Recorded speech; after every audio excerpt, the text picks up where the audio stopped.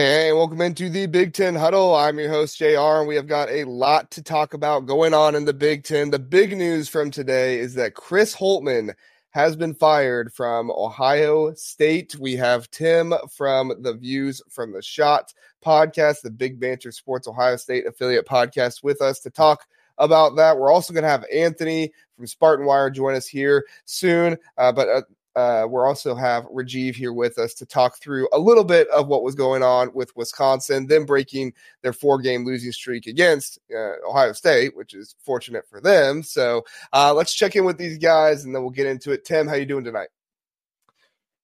Better now that I'm here with you. Excited to talk Ohio State basketball breaking news, and less excited to talk about Ohio State losing to Wisconsin. Yeah. We'll talk about the fortunate bright side of the future and what is to come of Ohio State. Rajiv, how are you doing tonight? I'm doing well. The opposite of Tim. I'm happy to talk about the Wisconsin-Ohio State game because we were desperate for a victory to get back on track. And yeah, happy to get into other stuff as well. All right, sounds good. Let's go ahead and get into it then, guys. So Ohio State has fired Chris Holtmann. Chris Holtmann was 30-30 over the past 2 seasons in Big Ten play. He was 9-25. And I just want to say one thing before we start talking about this stuff and all the things that are going on with it. Chris Holtmann is widely regarded as one of the best character head coaches, one of the nicest and kindest head coaches to media and guys like that out there. So this is, like I've said in previous podcasts, it is probably time for Chris Holtmann to go. I know the Ohio State fan base is excited that they're moving on to somebody else, but it should be noted that Chris Holtmann, just a really, really good guy, and we really do hope that he lands on his feet somewhere, whether that be at a smaller school like a Gardner-Webb that he was at before, or somewhere like in a Big East school, maybe a Butler or something like that. Obviously, Butler has Thad Matta right now, but just something like that where he can be on his feet and land somewhere that is good for him. Tim, we'll start with you first. What was your reaction to finding out that Chris Holtmann was fired from Ohio State?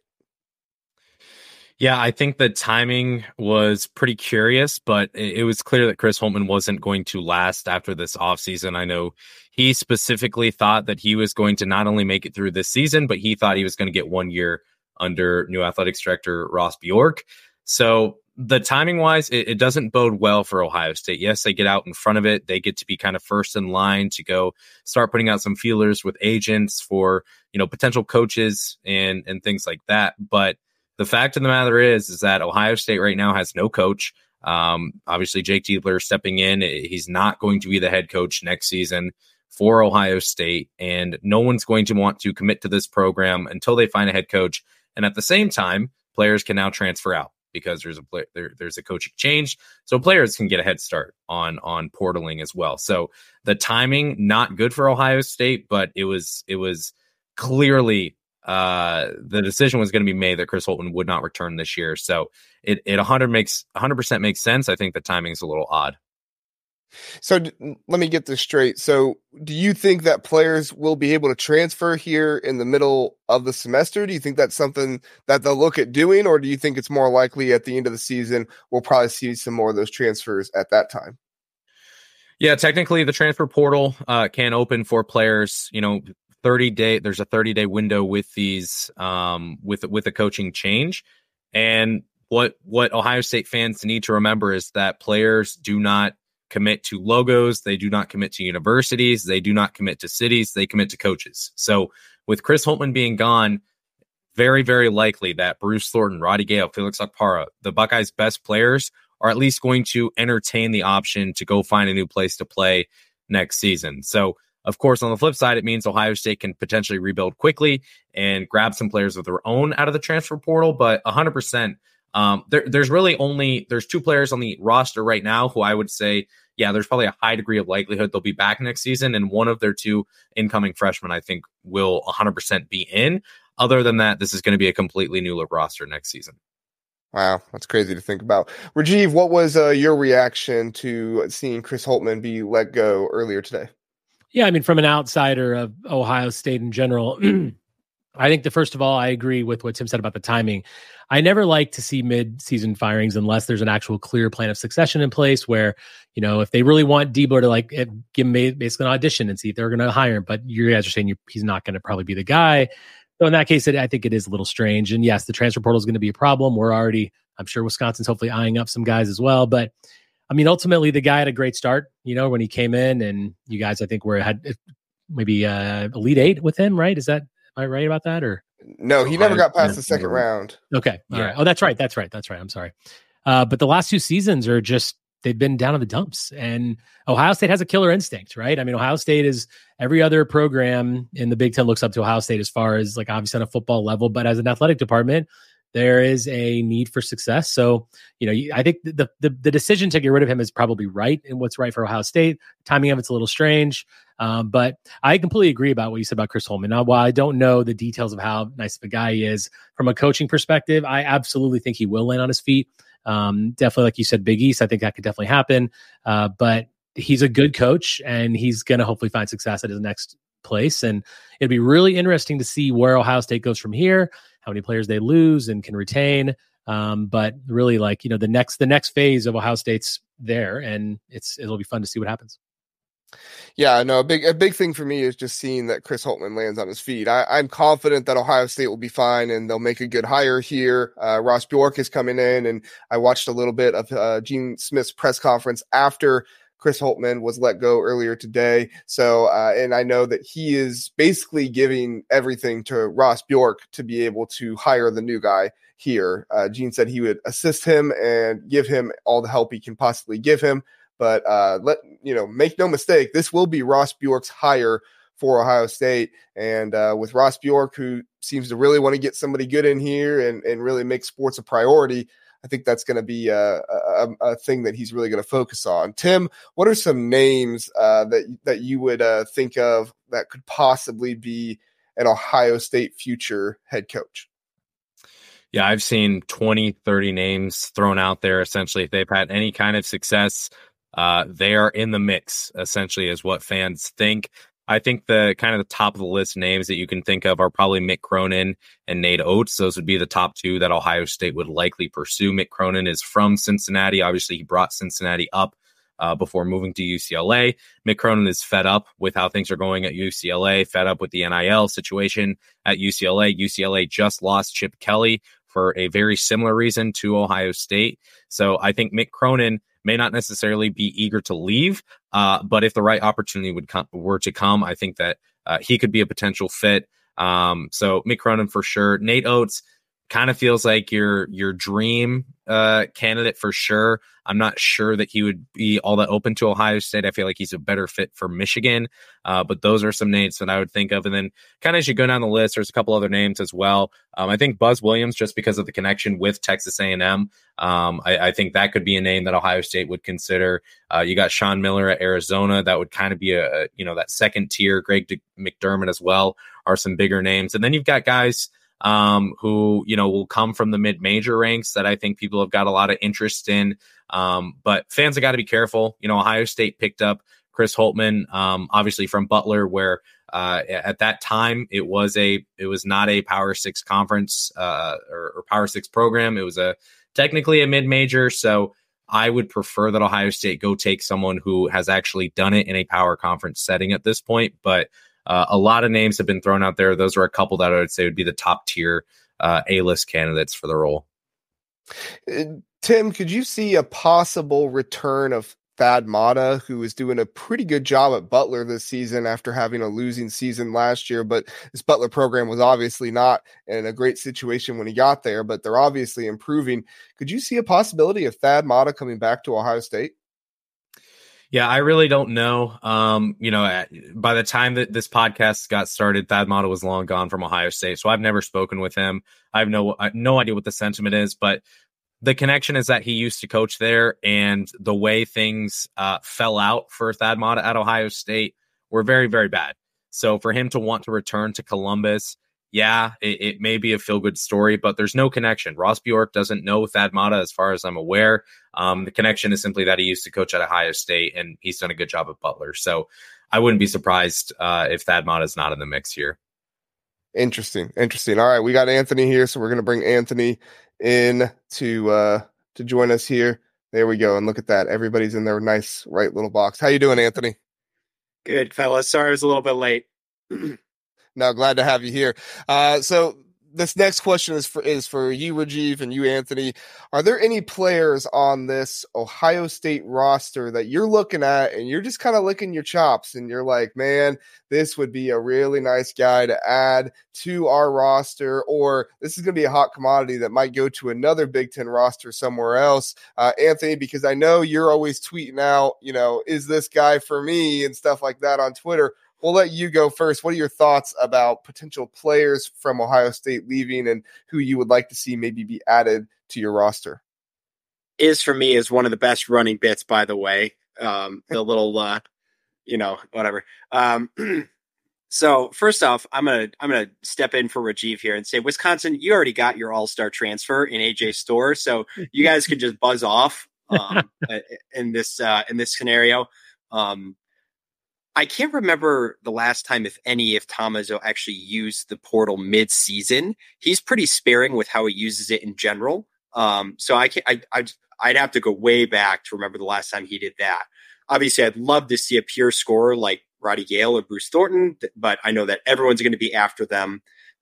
It's, more options to space the floor. Although Michigan State has, figured out their 3-point shooting a little bit better. Sometimes their offense can stagnate a little bit. So, offensive creators like that could never hurt. In general, I think the obvious answer is going to be Felix Okpara. Just MSU has a hole at center. Maybe they're getting a little better play from someone like Carson Cooper, but I mean, that I would say more options at center, the better, right? We have an open scholarship. Let's use it if we can. Yeah, no, that makes sense. And that's honestly one of the guys I fear losing the most. Before we move to you, Rajiv, we do have a casual Big Ten Kent who's with us every now and then. JR brought the stars out tonight. Yes, we did, Kent. Just for you with this big episode, we did bring out the stars here. Rajiv, who are some guys that you're looking at on the Ohio State roster? It's like, man, I really hope this guy enters the portal and Greg Gard, looks and gives him a look. Yeah, it's definitely Felix Okpara because we need a backup five. I mean, Stephen Corral is good, but he's not great. He's not as physical as a guy like Okpara can be and is. He's had 59 blocks this year, by the way. Wow, that's fantastic. Yeah, that's the guy. And our look, I think anyone is going to be happy with Bruce Thornton because he's very efficient and he's very creative guard, which is great. We just don't need that right now. We've got Chucky Hepburn. We have John Blackwell. We've got Daniel Freitag coming in next season. We've got plenty of twos in Klesman and a Sejan. So I feel like at this point, we really just need Okpara, and I hope we go after him because that's literally the exact kind of player that we need. Someone who is a decent rim protector, who has some size and can play a physical five. And we just need cover at that position, which we don't have right now. Wow. Sounds like Felix Okpara will be a pretty, big name out there for some people to go after. Tim, I didn't write this question down for you, but I'm sure it's an opinion question. I'm sure you'll be able to answer it pretty easily. Are there any guys on this roster for Ohio State that you're just like, oh my gosh, please no, please do not, go after this guy, whether young guys or guys who have proven themselves so far this season? Are there any guys like that for you that you're just like, oh my gosh, please don't take him. We really need him to stay?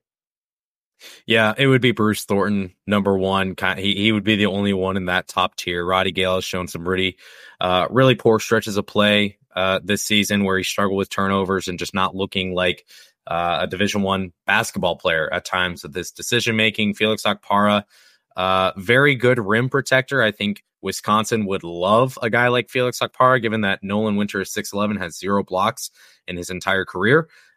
So that would be huge, I think, for Wisconsin. But I think far and away it would be Bruce Thornton. And then got to remember, Ohio State has had now 2 top 8 recruiting classes in a row. So that freshman class where Tayson Chapman has gotten no playing time so far this season. Scotty Middleton was suspended for a game. Even Austin Parks could be a player who could portal out as well, although I don't really expect that. But even that freshman class, there's going to be some players who are going to say, I didn't get my playing time this year. I committed to a coach. That coach is gone. I have nothing keeping me here in Columbus, so I'm going to take my talents elsewhere. So I think the number one player would be Bruce Thornton, but there's going to be plenty who are lining up. That's crazy to think about. Oh, go ahead. I do know that Izzo recruited Devin Royal pretty hard too. He was in, I can't remember if it was his top 3 or top 5 or whatever, but Michigan State was definitely in the mix for him late. So wouldn't surprise me to see them take a look at him too. Gosh darn it, Anthony. That was the guy I was going to say that I really like the potential that Devin Royal has. And I think that he's a player that, if he sticks around, the new coach who comes in could really do something with him. But, if Tom Izzo's calling your name, it's kind of hard to say no to Tom Izzo. So, all right. Good discussion there, guys. Let's go ahead and move on to Ohio State and Wisconsin. And this is something Tim will stick around for, but Tim's going to head out after this game. Tim, we'll let you kind of go first here, and then we'll let Rajiv just tell us how great Wisconsin was in this game. But we'll let Tim go first. Tim, what were your thoughts on the Ohio State loss over Wisconsin? Yeah, I hammered Ohio State for one of the first times this season, and I would say it's the most lazy and hard to prove and easy take in the world, but Ohio State did not play hard in this one. They got out rebounded in the first half, 22-9. They gave up 6 offensive rebounds in the first half, leading to 11 points. And there were players who were just out of position and did not try to rebound. Felix Okpara got out rebounded by AJ Storr once. Devin Royal got out rebounded by Chucky Hepburn late in the first half. And it was just a simple fact of this team did not really prove that it wanted to be there in that game against Wisconsin. They lost by 8 and they were -9 in the free throw battle. Wisconsin made 8 free throws. I think Ohio State made 1. So maybe they were -7. I don't remember what the exact number was, but they lost by 8. So this game was more than winnable for Ohio State, but the offense continues to be sticky. They play like they're playing in rain boots. You've got, it's the typical reverse the ball screen. Bruce Thornton try to roll. If he doesn't get anything, he's going to reverse it, and they'll throw up a bad 3 at the end of the shot clock. So it was another really, really poor performance from Ohio State. Offensively, defensively, they were dropping on every single ball screen. They were not talking or communicating through off-ball screens and giving up a bunch of open looks to Wisconsin. They were in it through the end of the first half. With the amount of open looks that they gave to Wisconsin in the first half, it was clear they weren't going to be able to stick around in the second, and Wisconsin ended up pulling away even with how well Ohio State played offensively in the second half. So not a good performance. Understand in this regard why Ohio State decided to part ways with Chris Holtmann. With that type of performance, the team looked lost. The team did not look inspired. And it's a lazy take and it's hard to prove, but that's what I saw from Ohio State.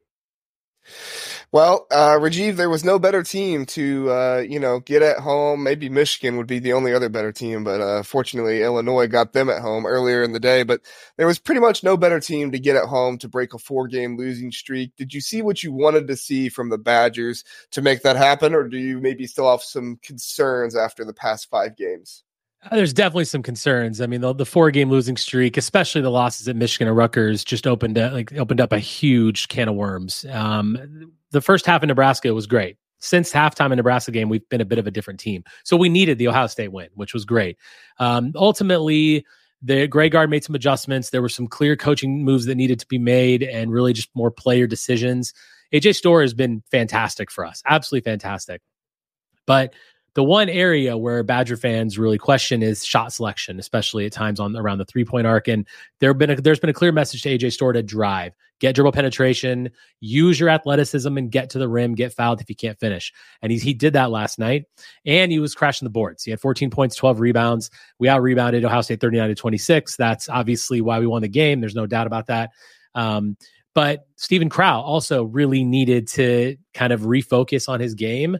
And be more aggressive. When he's open at the top of the key, he needs to shoot the ball every time. There is no reason why he shouldn't.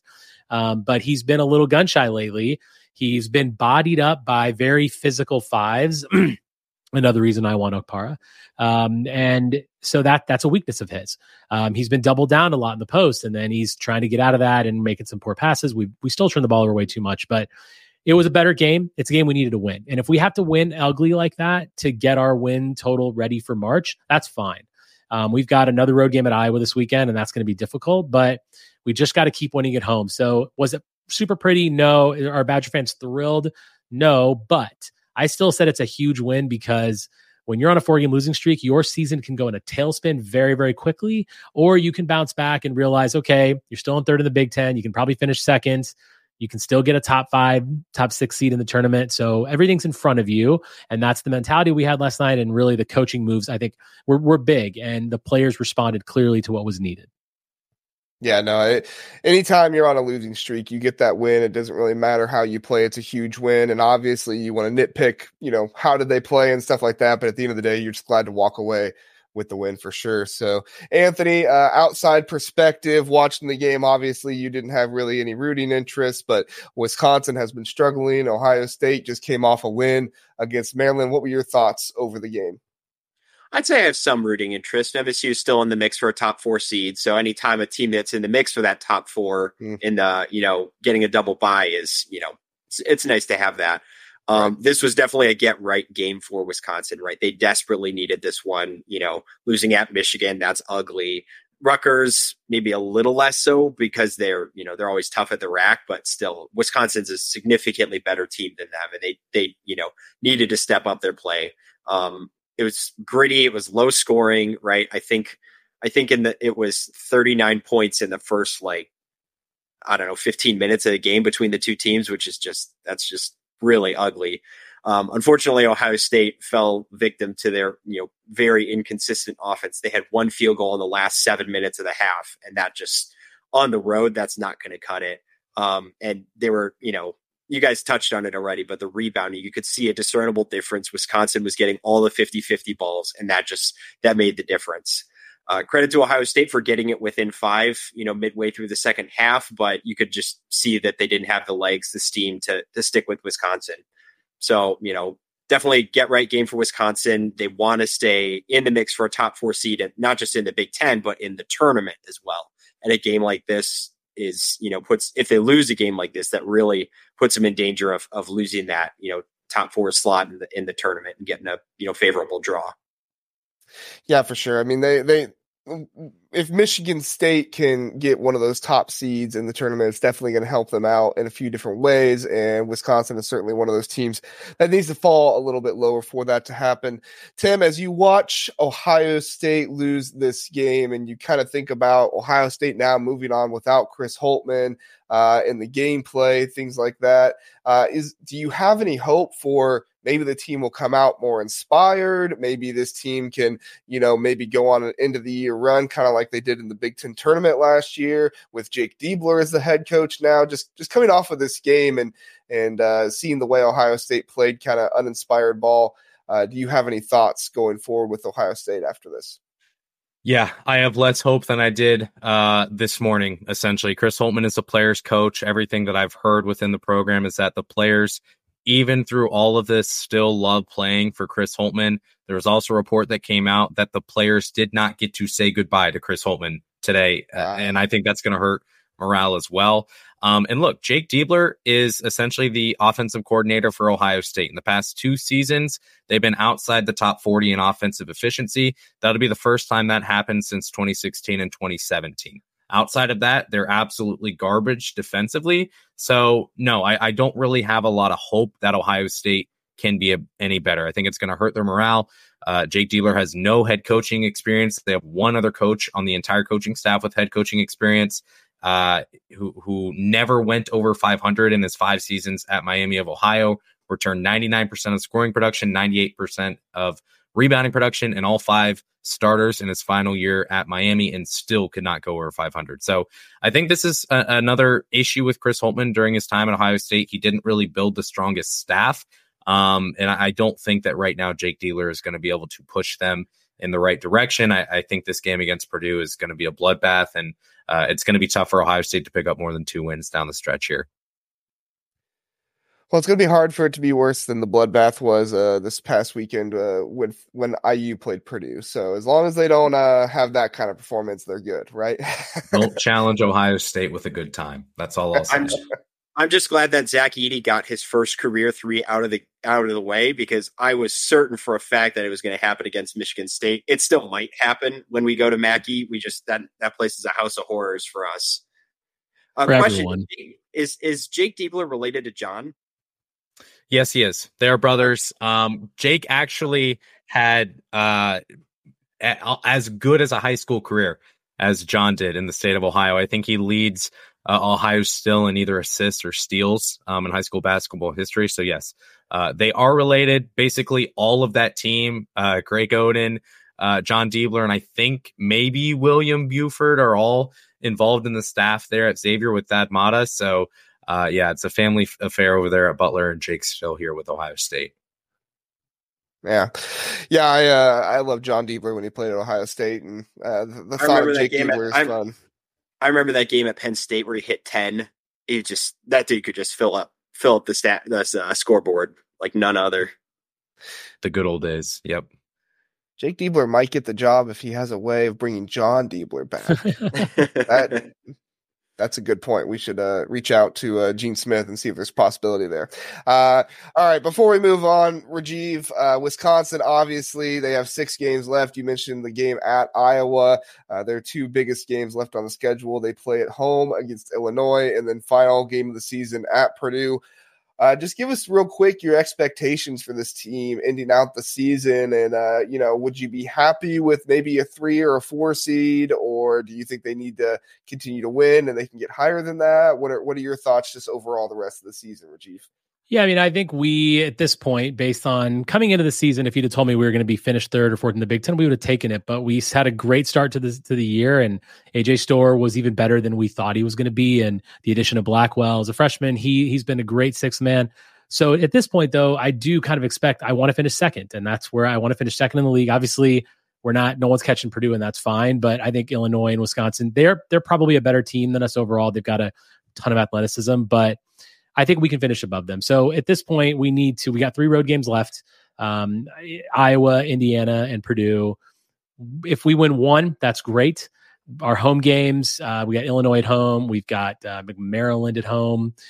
We need to win our home games, lose a couple road games. That finishes 7 losses. I think that probably puts us in 2nd or 3rd place, and that's fine. Ultimately, what we're going for, preferably, is a top 4 to 5 seed in the NCAA tournament, and it's all about the draw and see what happens. I mean, I think that we can be a Sweet 16 team. That's probably the ceiling for us at this point. Maybe if the draw is lucky, we can compete for an Elite 8 spot, but that's unlikely.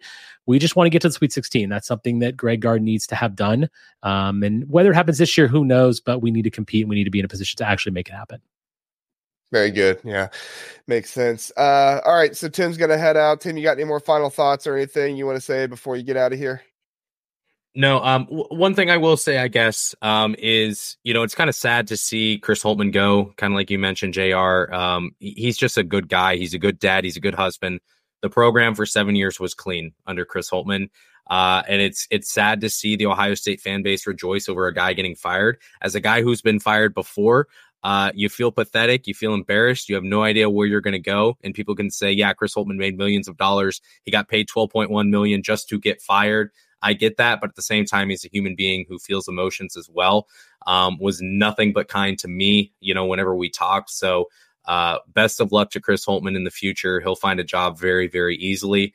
And follow Views from the Shop podcast on Twitter, on Instagram, on YouTube, and wherever you get your podcast. Subscribe. It's free. I don't take your info. If I did take it, I would not know how to use it anyway. So make sure you follow, subscribe, and talk to me about Ohio State hoops. So that's all I got. Thanks for having me on. All right. Thanks, Tim. Have a good one tonight. All right. We're going to switch on over to Michigan State now. Oh, Anthony, you're not. Bucky Report. There we go. All right, so this Michigan State and Penn State game that happened earlier tonight, good win for Michigan State. I know there were some Spartan fans that were a little concerned going on the road, and that was something that Spartan fans wanted to see, was a road win, and obviously not, the most difficult team in the world, but Penn State has been known to kind of get up there and play a good game and give teams some scares, but felt like Michigan State kind of had the game in hand most of the game, and they kept it there. It was nice to see they didn't really have a letdown to let Penn State get back into the game and make it scary there at the end. I'm curious what your thoughts are on the win, Anthony. Yeah, so, we've been watching the Malik Hall show for the second half of this season. He's just erupted and, gotten the classic case of Izzo senioritis in the best way possible. He's been an elite finisher. He was 10 for 13 today from the field.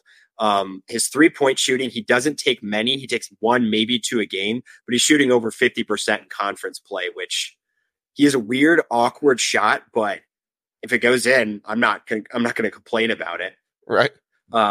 Great to see Akins step up on the road. Obviously he was scorching hot in the first half. He's 4 for 7 from 3 on the game, and he had that crazy Yam dunk in the first half. I'm not sure if you got to see it or not. It was in transition. It was unbelievable dunk. So that was really good from him. I was a little disappointed to see AJ Hogard have such a quiet game, given that he's from Pennsylvania, given that he, I don't know, a lot of his family was probably there. He had a really good game at Penn State last year. He had 23 points. So I was a little bummed that he was quiet tonight, but you kind of, you take what you get, I guess, with AJ. I know when he's dialed in, it's a hard team to beat. But again, if you're getting 20 from Akins, 29 from Hull, a road win's a road win, right? You can't complain about that. MSU showed a lot of energy. First half, they put together good offensive pieces where they were moving the ball well. Their mid-range, shooting was really good. So, and actually, Carson Cooper stepped up. He had 10 points tonight. That was one of maybe his best game of the season, or one of his better ones. So this is the time of the year where you see Izzo really hone in on a 7 or 8 player lineup. He's done all of his tinkering. I think he kind of knows what pieces he has at this point, and he's really just going to roll with the squad that he has. It's part of the reason I think he's probably not going to go to the transfer portal, because he knows the chemistry of this team, and I don't know if he's going to inject something he doesn't know about into that mix mid-season, helpful as it may be. Yeah, no, that's crazy to think about the things going on there, and how Izzo has been able to just ride with his guys and not make any huge wholesale changes, even through some of the adversity that this team has faced this year. But when you look at it, results like this, road wins against Big Ten teams, which it's not easy to beat any Big Ten team on the road. It's hard to argue with results like that. So, Rajiv, this game happened earlier tonight. So what were your thoughts on the Michigan State win over Penn State? Yeah, one thing that I'm always very consistent on all the time is that any road win in the Big Ten is a good win. Take the win on the road. If you can split your games on the road, and do well at home, you're probably going to be in the mix for the league. So I think any win's good. We lost to Penn State. I think it's weird because it's a kind of a crappy atmosphere. They seem to have no fans that go to the games, but for some reason, look, it's hard to win those games because the confidence level of the home team is so huge. So, look, I like many people, was happier when Michigan State was a little bit lower on the standings. And then because the Tom Izzo team, and even though, you don't have a lot of points here from Walker and Hogard, Malik Hall is incredible. Akins is incredible. They're really good players. And I just feel like I don't want to see Michigan State anytime any soon. We already beat them twice this year. I don't want to see them in the Big Ten tournament. I don't want to see them in the NCAA tournament. They're a scary team because they got great athletes and because they have Tom Izzo on the bench. Tonight, I thought was a very professional type win. The second half, I think Penn State played really nice. They're a very open team, and I feel like they got good looks, and they kind of put a little fear in Michigan State here and there. But for the most part, every single time there'd be a little Penn State run, Malik Hall would do something else, right? Or Akins would shoot another 3. So I feel like that's the kind of win you need to have on the road. Michigan State is just continuing to improve. They had a slow start to the season, obviously underachieved expectations, but I don't think anyone wants to see them in March, and they're once again going to be dangerous. So yeah, this was a good win for them, and exactly what you need to do to just keep climbing up the Big Ten standings. Yeah, no, for sure. We got some people here in the chat. Sonny says it's on for second, Rajiv. He knows Sonny, you in Illinois. Play us once, and you got to come to Madison. So we're happy about that. Yeah, I'm sure that was more about the Wisconsin schedule earlier, but I wanted to make sure we had Sonny give a shout out there. So Anthony, you kind of mentioned AJ Hogard. AJ Hogard to me is the puzzle piece to this Michigan State team that is going to not dictate some of these games against Penn State, but some of these larger games where they do play better teams. And, like you said, against Illinois, he was huge. He was somebody that basically gave them that comeback at the end of the game and played very well throughout the game to keep them close there. But what are just your thoughts on AJ Hogard? Can he be this kind of puzzle piece that helps the team, or are you kind of like, man, we need it, but we're just not really sure if we're going to get it? So this is one of the most contentious Izzo players, point guards, that I think people will think about. People love AJ when he's, doing well, and they just hate him when he doesn't look dialed in, when he's, showing lack of effort. Izzo, in Hogard have a storied, relationship too. They really get into each other. At Illinois, the thing that he did that I think shows that this Izzo team is really starting to gel, put it together, kind of clear out whatever cobwebs were there earlier in the season, is Izzo was, getting ready to shout at someone on the court. And AJ, he didn't push him back, but he basically put his hand out to Izzo and said, like, no, I got this. The best Izzo teams that they have are the ones where he has a coach that's on the floor. And Walker is a dog in terms of like getting a bucket, but he's not the straw that stirs the drink in terms of getting this team, being the leader on this team. That's AJ. AJ is the leader that this team needs to have if they want to make a run. So I truly believe he has that in him. I saw it in him in March last year. If you watch that game against K-State, AJ was just, he turned it into another gear. They didn't win that game for, just because K-State couldn't miss a bucket and, Marquise Noel had 30 assists or whatever. But AJ showed, hung right in there and took a team that was a 7 seed to an almost Elite A, right? So it's, as he is dialed in this team, that shows this team their ceiling. Yeah, I mean, that's the biggest thing. Like you said, the leadership aspect of it and everything that goes into it there. That's huge. Rajiv, we were talking about the top 4 earlier and how you kind of want that double bye. But we got 2 teams here in Northwestern and Michigan State. And yes, we are going to talk about Northwestern a little bit later and their big matchup with Rutgers. But do you think that Michigan State is going to be able to get in that top 4? Or do you think that, they've just been too inconsistent this year and you think it's more of Northwestern's game to take?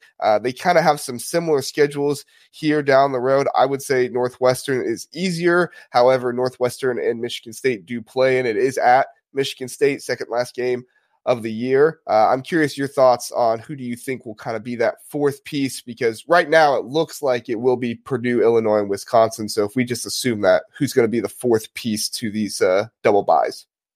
I'm never going to count out Michigan State. Northwestern just doesn't have the pedigree that Michigan State has. Obviously, they've got Boo Buie, and he's fantastic, and he's been on lights out most of the year. And yeah, Michigan State has been inconsistent, but the thing is, they're getting more consistent. They're playing better.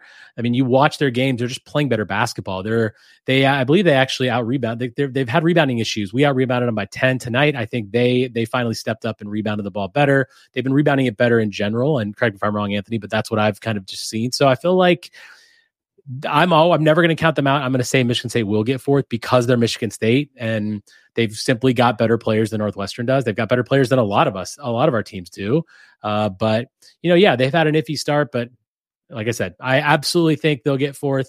Northwestern is really good, and I'm excited to continue watching them, but I think they're going to, as we've said many times, winning on the road's hard, no matter where you play, all the way down to Michigan and Ohio State. Like, it's still hard to win there too. But they're going to just kind of stumble down the stretch, whereas a Tom Izzo team tends to find it when it matters.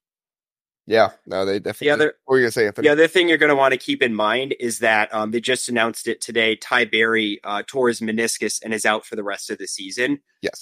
That's actually one of my talking points for the preview for Northwestern, but they have 3 guys who've hit 53s on the season. He's one of them, and they're a great outside shooting team, but losing a guy like that, it's going to make it harder to win games down the stretch. So I think it's hard to ignore one of your key starting contributors being out the rest of the year. Yeah, no, for sure. And that's a huge piece there. That could be hard for them. Philip actually was saying the same thing. The Ty Berry injury could be a major problem for Northwestern. He's been a huge piece of their offense so far this year. Basically every big game you see him in, the announcers are talking about Boo Buie and right-hand man Ty Berry right there, being able to hit shots. And Northwestern has even gone to Ty Berry sometimes late in games over Boo Buie. So it's been interesting to see that dynamic there. All right, guys, let's go ahead. Before we do move on, I do want to remind you about CBB Analytics. CBB Analytics gives me a free pro tier to tell you every time we have a basketball episode about them. So CBB Analytics is a stats and analytics group that they put out really good analytics, really in depth, advanced defensive stats, advanced offensive stats. It's not just your traditional box scores type stuff. They also do a lot of graphs, a lot of shooting charts, things like that. Really good information that helps you be a better basketball fan and more knowledgeable about the game. Even if you don't want to pay for CBB Analytics, there is a free tier and some other kind of tiers where it costs less money and things like that. So definitely check out CBB Analytics. They have a lot of awesome content. I love that I have the pro tier. Or the free pro tier. Sometimes I'll just get on there and look up random stats, which sounds weird, but when you have all these stats at your hand, sometimes that's what you do. So check out CBB Analytics. It's a great resource. All right, guys, let's move on to Michigan and Illinois. I don't know how much there is to talk about this game other than Illinois, good. Michigan, no Doug McDaniel, on the road, bad. Terrence Shannon Jr., how dare we ever question this man? 31 points, 30 assists, 3 rebounds, was just absolutely spectacular. 5 3-pointers in this game. Rajiv, what are your thoughts on Illinois nearly scoring 100 at home and just absolutely obliterating Michigan?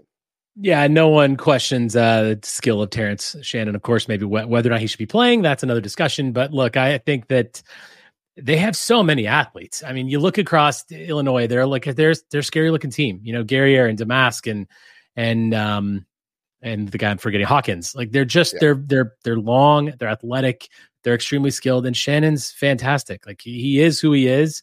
They're one of the best teams in the conference. They're arguably one of the best teams in America, and I am excited to see them go up against Purdue again and see how they fare and against us.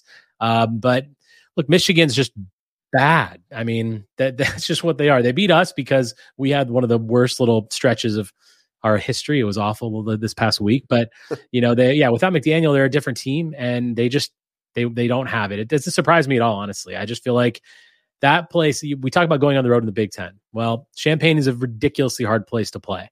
I hate going to Champaign. I think there's no arena in this conference that scares me as an opponent more than that place, just because the fans are on top of you. Everyone's all dressed in orange. I feel like the atmosphere's always been great at Assembly Hall. So I think that look, they're a really good team, and it doesn't surprise me one bit that they did this.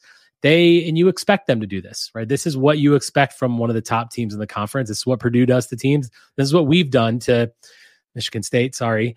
But I mean, good for them. I'm excited to play them. They are absolutely skilled. And it's not just about the Big Ten. Illinois is a team that I feel like has true Final Four ceiling this year, just because of Shannon and the ridiculous long list of athletes they have. And Damask has been such a nice addition for them. So yeah, very impressive, and not a difficult game, but it's going to be interesting to see how this progresses and whether or not they can, solidify the second spot. Yeah, no, for sure. It was definitely an impressive performance, and this team just impresses me whenever I watch them, if nothing else, for the type of basketball and the brand of basketball they play. Just so many switches, and everything seems like a mismatch. I love when you see 4 guys on the perimeter. It's all their 4 longest and lankiest guys, and then you have Ty Rodgers, who's 6'6". He looks like a little guy out there with all the other guys, but then Ty Rodgers is posting somebody up, and it's like, what in the world is offense? Am I watching college basketball or the NBA here?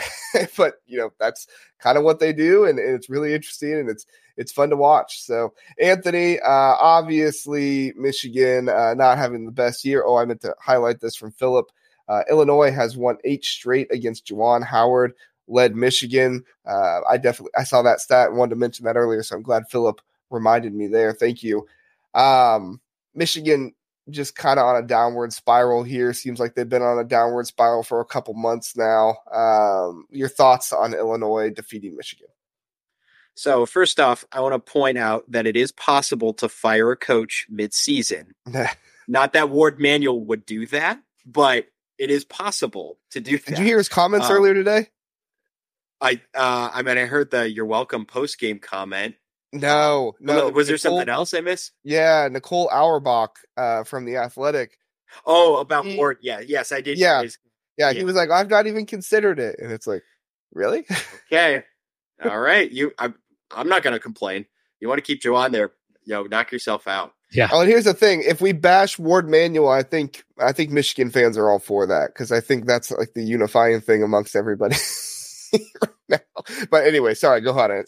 Anyway, sorry to derive from the game. So, in general, Michigan has been able to hang with most teams for the first half, and then their second half point differential has been horrendous. It's like minus 130 or something like that in Big Ten play. It's just a ridiculous second half point differential where they let a lead get away. Wisconsin was actually one of the rare games they didn't let a lead get away at halftime. So this game actually was even out of control before halftime. Michigan had it, within 4 with a couple minutes left to close the half, but then Illinois went on a 16-2 run, and it's like Michigan never really recovered after that. I think Illinois was able to sit their starters for like 8 minutes of the second half. At that point, the backups are playing Michigan against Michigan starters. Overall, this is a great response from Illinois. They dropped a tough one, at Michigan State, but this is a bad Michigan team, and they never really let up. They have athletes all over the place. They have a ton of length. They're really tough defensively. I still think Coleman Hawkins is one of the best all-around players in the Big Ten in terms of all of the ways that he can affect the game on both ends of the floor. So, hard to find too many flaws with Illinois offensively, right? They're averaging 82 or 83 points a game. The last 2 times they've done that, they've made a Final Four. So, take that for what you will. They've got all the pieces to put up numbers. Can they defend, right? That's if they run into a hot team, you saw against Michigan State, Illinois, Michigan State was just running circles around them towards the end of the game. They were making really tough shots, good shots, and Illinois, that's what's going to come down to how far this team can go is their defensive ceiling. Yeah, and I feel like sometimes they can get in their own head, right? When the other team goes on a run, it's almost like Illinois just has this hard time of coming back from that. Now, they've definitely done it this season. I'm not saying it's been a struggle throughout the entire season, but, I think most people kind of saw that in the Tennessee game where Tennessee started to get up and it was harder for Illinois to get back. And that's kind of what I felt like was happening with Michigan State when Michigan State started to come back and then Illinois, struggling to get back into that game, make a run back. But definitely no question on what the ceiling for this Illinois team is. If they play a good brand of basketball throughout the entire tournament, this is a Final Four caliber team. And one of the big reasons for that, oh, there goes Anthony. Maybe he'll come back. One of the big reasons for that, Rajiv, is Coleman Hawkins and his defensive ability. Now, Sonny and I kind of had a little bit of a conversation on is he Defensive Player of the Year. I think he's in the conversation. I don't know if he is the Big Ten Defensive Player of the Year. A lot of people seem to be thinking that. What say you, Rajiv? Are you on board with Coleman Hawkins, Defensive Player of the Year? What are your thoughts? Yeah, I think it's hard to argue against that. I mean, the guy's a great defensive player. I mean, I'm always gonna go for Chucky Hepburn just because I think he's the best defender in the conference. But yeah, I mean, Hawkins is. If there was one person on any Big Ten team, any player that I wanted on any team, not Zach Edey because he's whatever, but it's Hawkins. I mean, he is so versatile. He's like this perfect player that's just a extremely long, lanky guy that's got handles and can shoot and can do everything on the floor. He's an all-around athlete. And to me, like Shannon's great, but I mean, Hawkins is not their second best player. And I think that, yeah, he's Defensive Player of the Year. I wouldn't hate it if he got it. Obviously, I always want Chucky to get it, but yeah, it's fine. I mean, I think it's a very worthy award for him. Yeah, no, for sure. And that's what I'm saying is like, yes, he's probably the second best player on the team, but I think you can make an argument that Coleman Hawkins is the most important and the most impactful player on this team because I really do feel like Illinois goes as Coleman Hawkins goes. Terrence Shannon Jr. is going to get his every single game. He's gonna score and he's gonna be that slasher, but also make those threes when you lay off him and stuff. But at the end of the day, Coleman Hawkins is the most impactful and most important player on this team. In my mind, Sonny is saying Hawkins may be the team MVP this year. I think so, especially with seeing Terrence Shannon Jr. go out earlier this year. Domas filled in really, really well. But Hawkins has been kind of that consistent piece all year long. Would you say, Anthony, would you agree with that Coleman Hawkins has been the most important piece of this Illinois team this year? Yeah, I mean, he's kind of the glue that holds the team together in a lot of ways. I think I talked about his versatility earlier, but having a 6'10" guy who can guard on the perimeter, move his feet like he does, and has as quick of hands as he does is a luxury, right? Having someone with that kind of length and that kind of mobility. It's why I think he's going to get NBA looks this year, right? I don't know if without a doubt. I don't know if I would have put him on an NBA board at the beginning of the season, but now there's no question about it. The tools that he's shown, and he's just kind of he does all those things that, you know, he does fill up the box score sheet, but he does lots of little things that don't always show up in the box score too. That just, you know, he gives this team an energy, he gives this team an edge that it, you know, maybe sometimes to a fault in terms of how much edge he brings to this team, but it's, you know, he's a guy that, you know, lights a fire under him and just really helps them to reach their biggest potential. Yeah, I mean, unquestionable passion from Coleman Hawkins. So I said it during our videos when we were doing some of the awards and stuff like that. I know people aren't really a fan of Coleman Hawkins, but there's something about him. I really love watching him play. And yeah. He's a different style of player than Draymond, but he has a similar energy where it's like you can't stand the guy when he's not on your team, but you love it when he is, right? Jaws a little bit, tons of defensive energy. He's kind of got a similar vibe in terms of just that guy. Yeah. He has not responded to my DM, by the way. So Rajiv, we had a bit with it was Casual Big Ten, I think. Was hoping to get Coleman Hawkins on his pod, and we were sending him DMs to try to get him there. So no progress on that. And we said if he blocks you guys, then he really is the defensive player of the year. Add those to his stat block totals for the year. He did not block us, not yet. We'll see. All right, well, let's get to this last game. So this is a preview. Northwestern and Rutgers. Rutgers is actually favored in this one by 2 points, but in KenPom, Northwestern is actually favored to win this game by 1 point. So a little bit of different styles here and to see what could happen, but Northwestern losing Ty Berry. The RAC is a really, really tough place to go play. Steve Peichel has his guys playing better so far with the addition back of Jeremiah Williams and what he's been able to bring to this team. So you add Williams to Rutgers, you subtract Ty Berry from Northwestern. Rajiv, what are your thoughts on this game and who wins and why? I think Rutgers wins because it's very hard to win on the road in the Big Ten, and Rutgers is a very tough place to play. We just found that out. We got smoked up there for some odd reason. We decided not to show up. But I hope if Northwestern gets off the bus, they'll look better than Wisconsin did. But look, Northwestern's a good team, but Ty Berry obviously is a big loss. And Boo Buie, I like him a lot. I think he's great, but you're just not going to have that kind of success in that building. And it's hard to keep that intensity up every one of these games. I think this just is a classic game that Northwestern's going to drop because they're Northwestern, because they're going to keep making some mistakes, because Rutgers going to end up forcing 10 plus turnovers in this game, maybe 15. And you do that, it's going to be a tough place for them to shoot. Northwestern shooting, the 3-point percentage is not going to be as well as it is at home.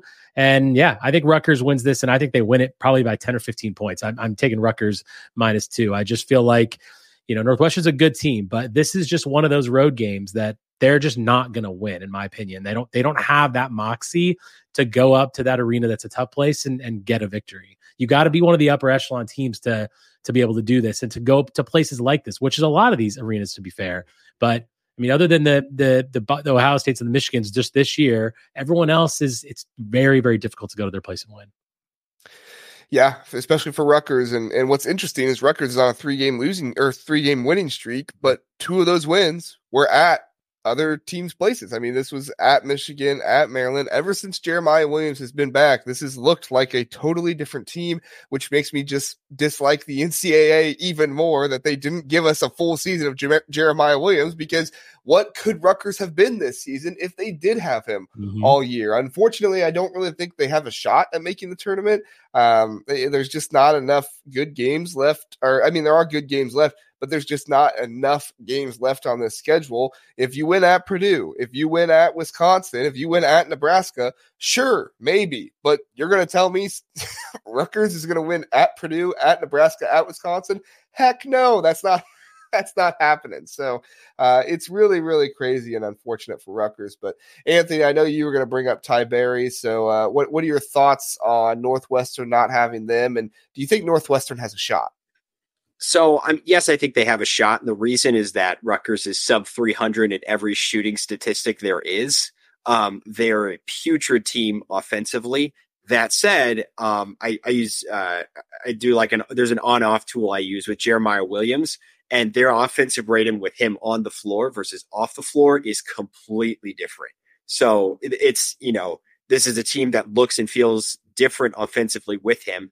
Plus it's at home. Northwestern's offensive points per possession for 100 possessions is 121.3 at home and 103.9 on the road. Combine that with Rutgers having the number 2 defense in the country, not the Big Ten, the country, that is going to make it really tough for Northwestern to pull out a win here.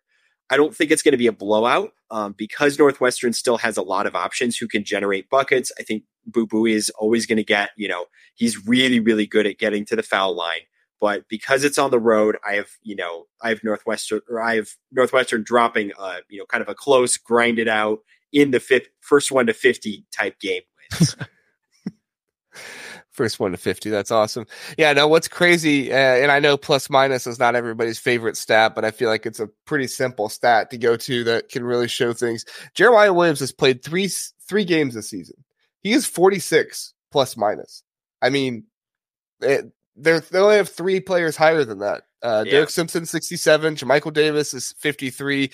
Andre Hyatt is 47. I mean, those are the 3 guys that are in front of it. It's wild. What were you going to say, Anthony? The adjusted, so the other one, the points per possession out of 100, they're 95 without him. They're 111.1 with. Wow. So, you know where that ranks? What? KenPom? Where the 111th would rank in KenPom? I don't know. It's a different metric, but it's a lot better. I mean, it's probably top 100, but right now they're a 300 level offense. Their offense is so bad, or has been up to this point. Yeah. It does kind of make you wonder what could have been though if he had been playing the whole year.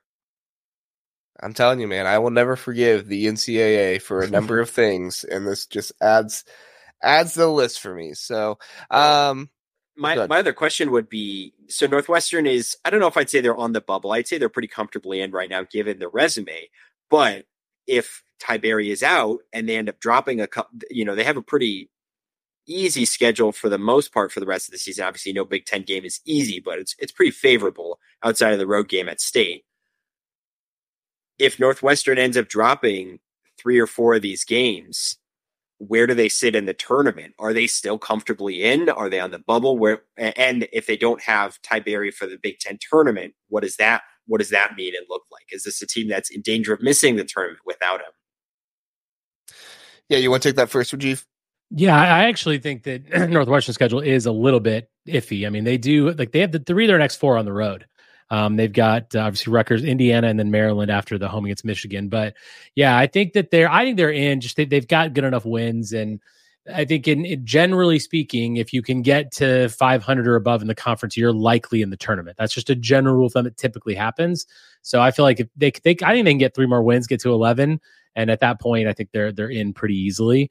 But they also, without Berry, they can go in a bit of a tailspin. I mean, if they lose these 3 out of their next 4 3 out of the next 4 road games, they lose them all, then it's a different situation, and they've got to really pull together in March. But either way, I think they're still in the tournament because it's unlikely that they drop that much. Yeah, Northwestern has been a kind of a conundrum for me this season. They've been almost like the antithesis of Michigan State, whereas Michigan State and them have similar records, similar Big Ten records. Michigan State 16-9, 8-6 in the conference. Northwestern 17-7, 8-5 in the conference. But Michigan State is kind of hovering around 20. They're top 25 right now, I believe, in net. And then you have Northwestern, who's outside the top 50 and has been outside of the top 50 for quite some time now, ever since that Chicago State loss. And so it's been really, really interesting to think, like, what's going to happen here with Northwestern? I agree. If they win the games that they should be in the tournament. However, I know the committee loves the numbers and loves to look at that stuff. That's one of the reasons why even last year when Ohio State was 500, people were like, Ohio State still might make the tournament because they have really good numbers.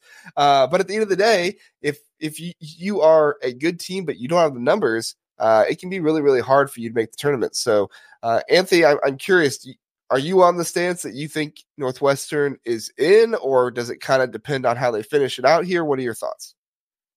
I think it does depend on how they finish it out. I think, if this is a team that's at 500 in the Big Ten, what are they at right now? They're 8-5. 8-5. Yeah. So they'd have to finish 2-5, which is pretty bad, right? Obviously 500, you're not in. I think if you win 3 games, I think if you win 4 games, you're comfortable.